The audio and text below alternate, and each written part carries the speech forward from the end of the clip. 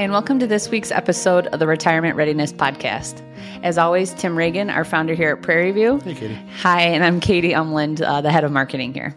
So thanks so much for joining us today. We're going to try a little bit of a new format moving forward.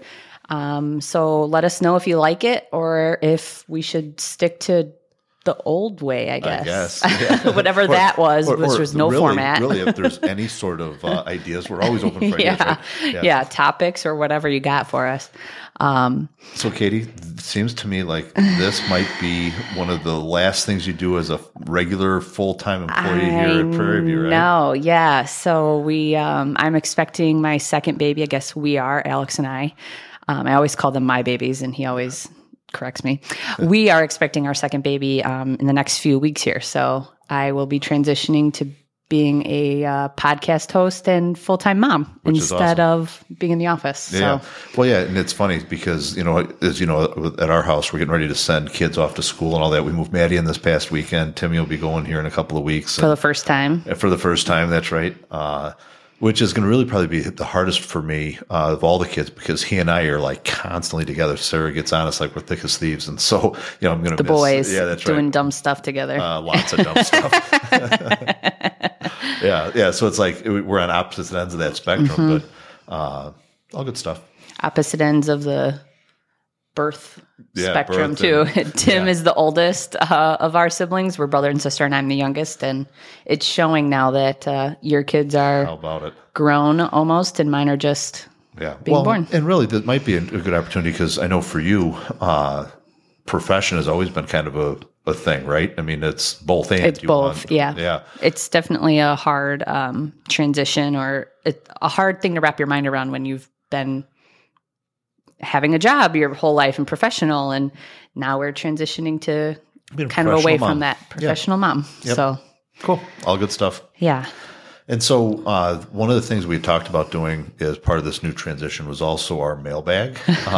And so mailbag is something we're looking for help from anybody who's listening in or people that you know, send us your questions. We're going to call it our mailbag every show and just kind of pick one or two of those questions out and really kind of talk about them. And this past time, as we were looking at what to talk about, we had somebody asking a lot of questions around the new rules with 529 plans and all that kind of stuff, which, Katie, I mean, why don't we start? I'm going to put you on the spot. Okay. All right. So, Katie, are there any new things with 529 plans? I'll tell you everything I know, which is I think that there is something around $30,000. What is a 529 plan? Okay. First, a 529 plan is an education savings account. Yep. And so you can put some money into a 529 plan that has to go towards education, but those rules are what has shifted. Yeah, in for 2023. Sure. Well, and maybe that'll be our mailbags segment. Maybe you answer the question. Yeah. Right? So, like stump the chump when you're the chump. Yeah, that's right. It's me this time. Switch it up a little bit. And so you're right. What happened was 529 plans used to always be a really good way to save money for kids' college education because the money grows tax deferred. And if you took it out and used it for college, it was all tax free. That is the same. That hasn't changed. However, what used to be is that if you didn't use it for college, then when you took it out, you had to pay tax and penalties for taking it out. Where now what's happened is they've changed those rules a little bit to where you can now convert some of that into a Roth IRA for your child. So let's say you oversaved and I don't have that too often. Yeah, but people say we've oversaved, yeah, right. Or let's say that your son or daughter doesn't want to go to college and they don't use up all of the 529 plan money. Well, instead of kind of this use it or lose it for college, you can now convert some of that into a Roth IRA. The stipulations are, though, that it has to follow the same Roth contribution rules. So, if you're, depending on your age, probably $6,000 a year up to, like you mentioned, a total of $30,000 can be converted. So, really, if you are in the market, it's a really great way to have a little bit more flexibility than previously with that 529 plan. 100%. And so, as we talk about the mailbag, what people can write in for all kinds of stuff. And obviously, if you look at previous episodes, we've covered everything from solar panels to today's episode is going to be about traveling and retirement. So mailbag is wide open. Whatever you want to write into. So email us, comment on the video. We'll find it. So let us know what you what questions you have. For sure. And so we talk a little bit, today's episode is going to be traveling and retirement. Traveling on a budget. Oh, on a budget. Yep. That's fun. That's new for you. Yes. See, so in our house, we'd be far better if Sarah did the budgeting. And yes, I did not you. I probably have said it before on the show because it's one of my favorite stories about Sarah. We were one time going through McDonald's. This has got to be, 15 years ago now or better. The kids were little still. And as we're going through, I ordered a Southwest chicken salad and she smacks me. And I'm like, I thought I was doing good. Like, it's not the burger. This isn't a Big Mac that I wanted. Exactly. And she informed me that at that time, if I would have bought the side salad and a grilled chicken sandwich and took the chicken off of the sandwich and put it on the salad, it would have saved me $1.50. Yeah. So Make your own. Yeah, exactly. And my idea of budget is just, I don't even look. It's just, I'm not good Well, at that's that. a budget. It's just when endless. When I run out of money, I stop spending, right? But when you do look at traveling, obviously, especially as people get ready to retire and, they many times have more free time and they want to travel more. And so the thought process is, how can I get the most out of my travel without having to break the bank? And, for those of you who maybe aren't familiar with us, part of our focus is all around what we call single digit millionaires, people who've been successful or are on their way to becoming successful. But it's not, I've got so much money that's falling out of my pockets and I don't need to be mindful of it. I still need to be very mindful and be a good steward with it. But I have some wherewithal that I could spend some money and enjoy doing some things. And I think, when you talk about traveling on a budget, that of course includes retirement when you do have more time, but it's also before retirement. Like it's everybody now. If you want to travel, there's definitely some budget things that you can, absolutely ways that you can do so. Yeah. And probably things that, you don't have to be, when we were kids, and they used to have motels. It wasn't pulling up and getting your ice from the motel. Like you could stop and buy a bag of ice, type of thing. Or we'd have like 5 of us and somebody's always sleeping on the floor in the hotel room. And, Yeah. Or was everybody giving me a hard time about when we went to Disney when I was when I was very little, and and our souvenir that trip was when we went to Universal Studios, the Nickelodeon toilet paper. They had Nickelodeon print on toilet paper, and that was our souvenir, right?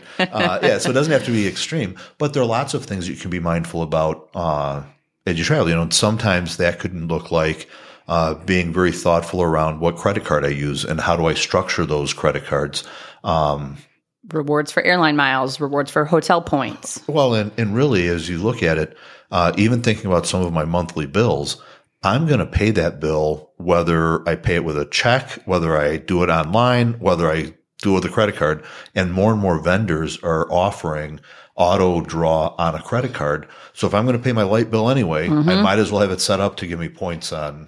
Especially if it's the first time you're opening a credit card with that provider, there's some really big benefits. There are. Well, and we've got a number of our clients that really, even if they look and say, I don't know that I want to be limited to flying United or Southwest. And so I'm just going to go with a cash only card or cash back. But now every time I get that cash, I'm going to put it aside and use that as my travel money. Yep.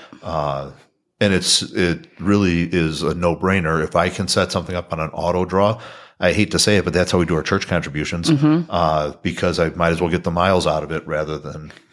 Yeah, we're just going through closing on our lake house, and it's the same thing. We thought, okay, well, we could give the buyers a credit, or we could purchase the items ourselves and get the credit card points. Yeah. Like, well, if we're going to be spending the money one way, we might as well be. Absolutely. And so when you say closing on the lake house, you guys sold it? We sold the lake house, decided to simplify and not have 2 yards to manage. And which I think was actually one of our very first episodes. We talked about, having, we did. Where should I retire and owning the lake and all that kind of stuff. And I think in my heart, then I even knew. Just not lake. It's too much. Yeah, it's too much.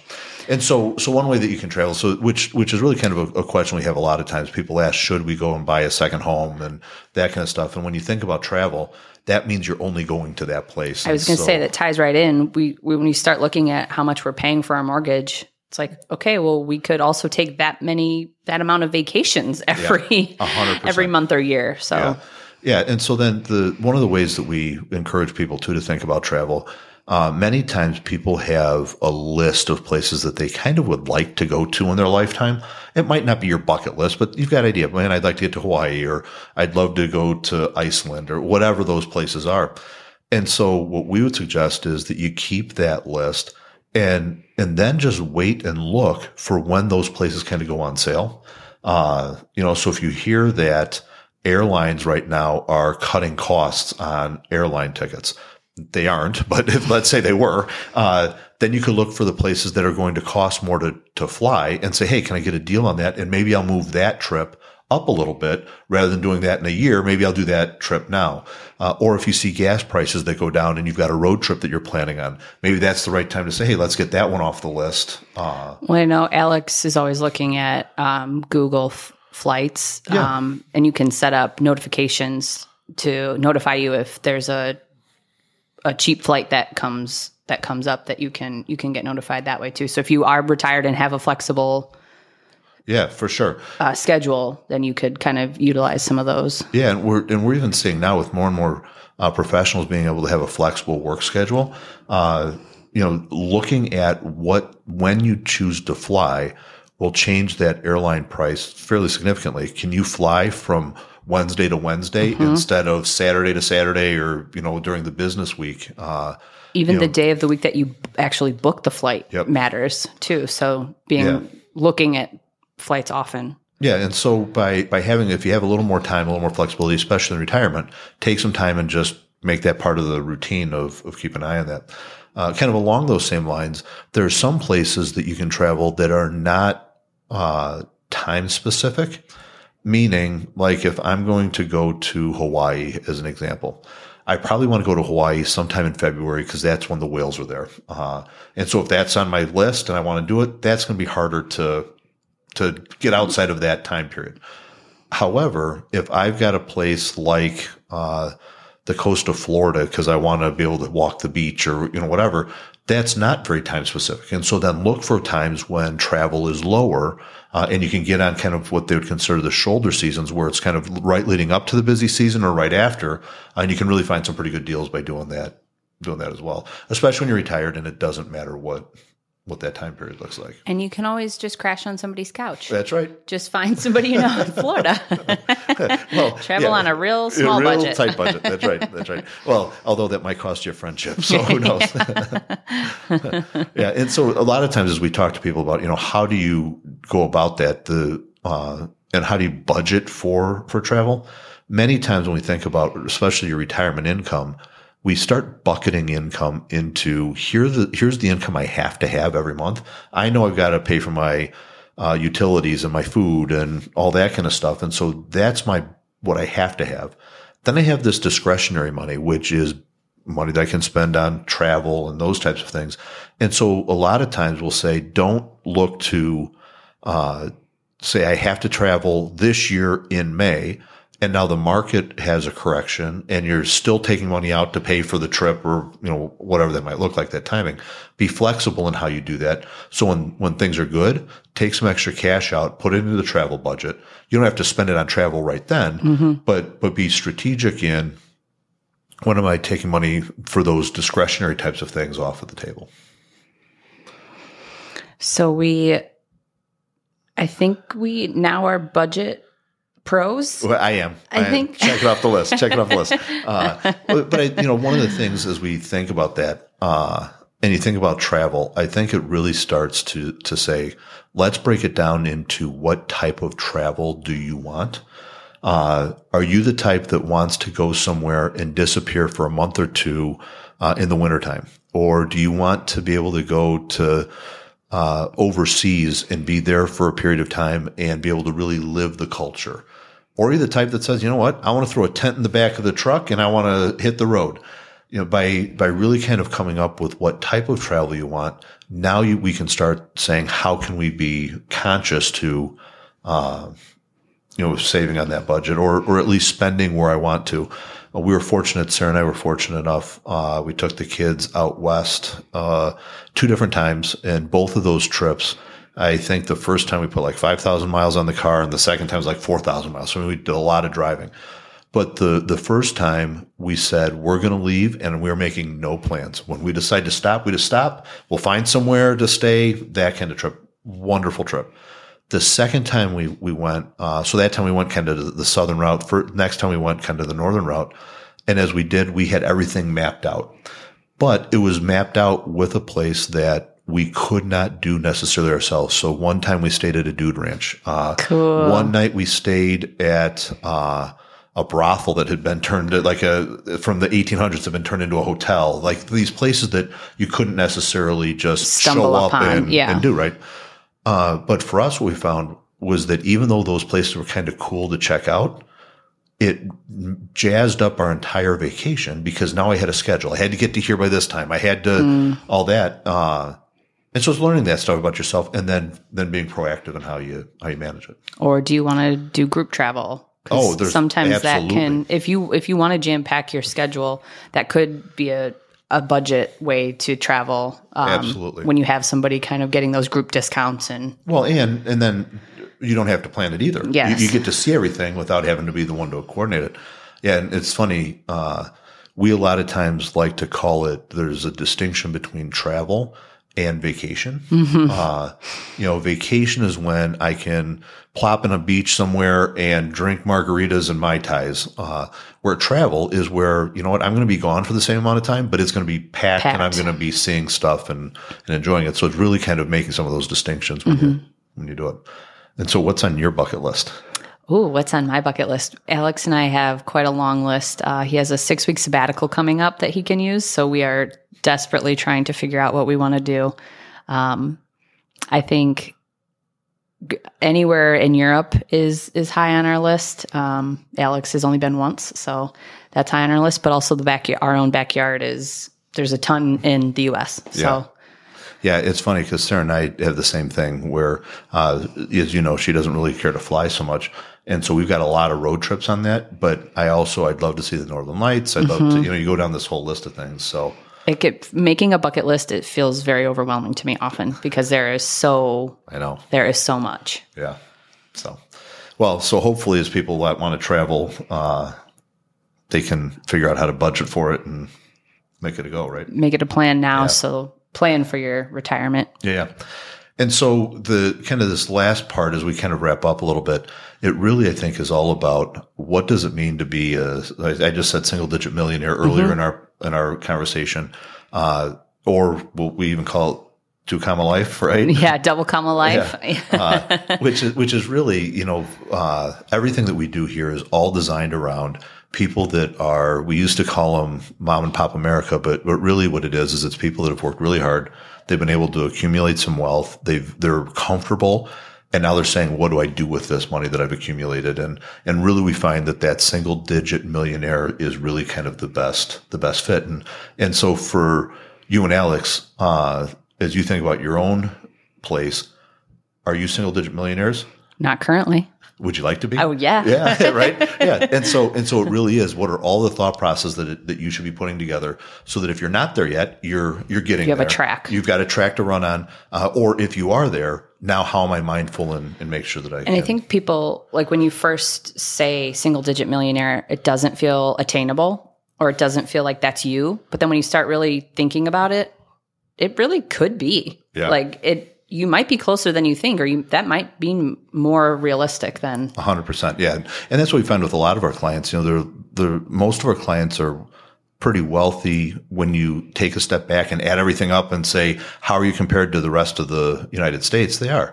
But when you think about it from a mental perspective or their own mindset, it doesn't feel that way or it doesn't seem that way. You don't identify as being a single digit millionaire. No, exactly. Even though you could be. Yeah.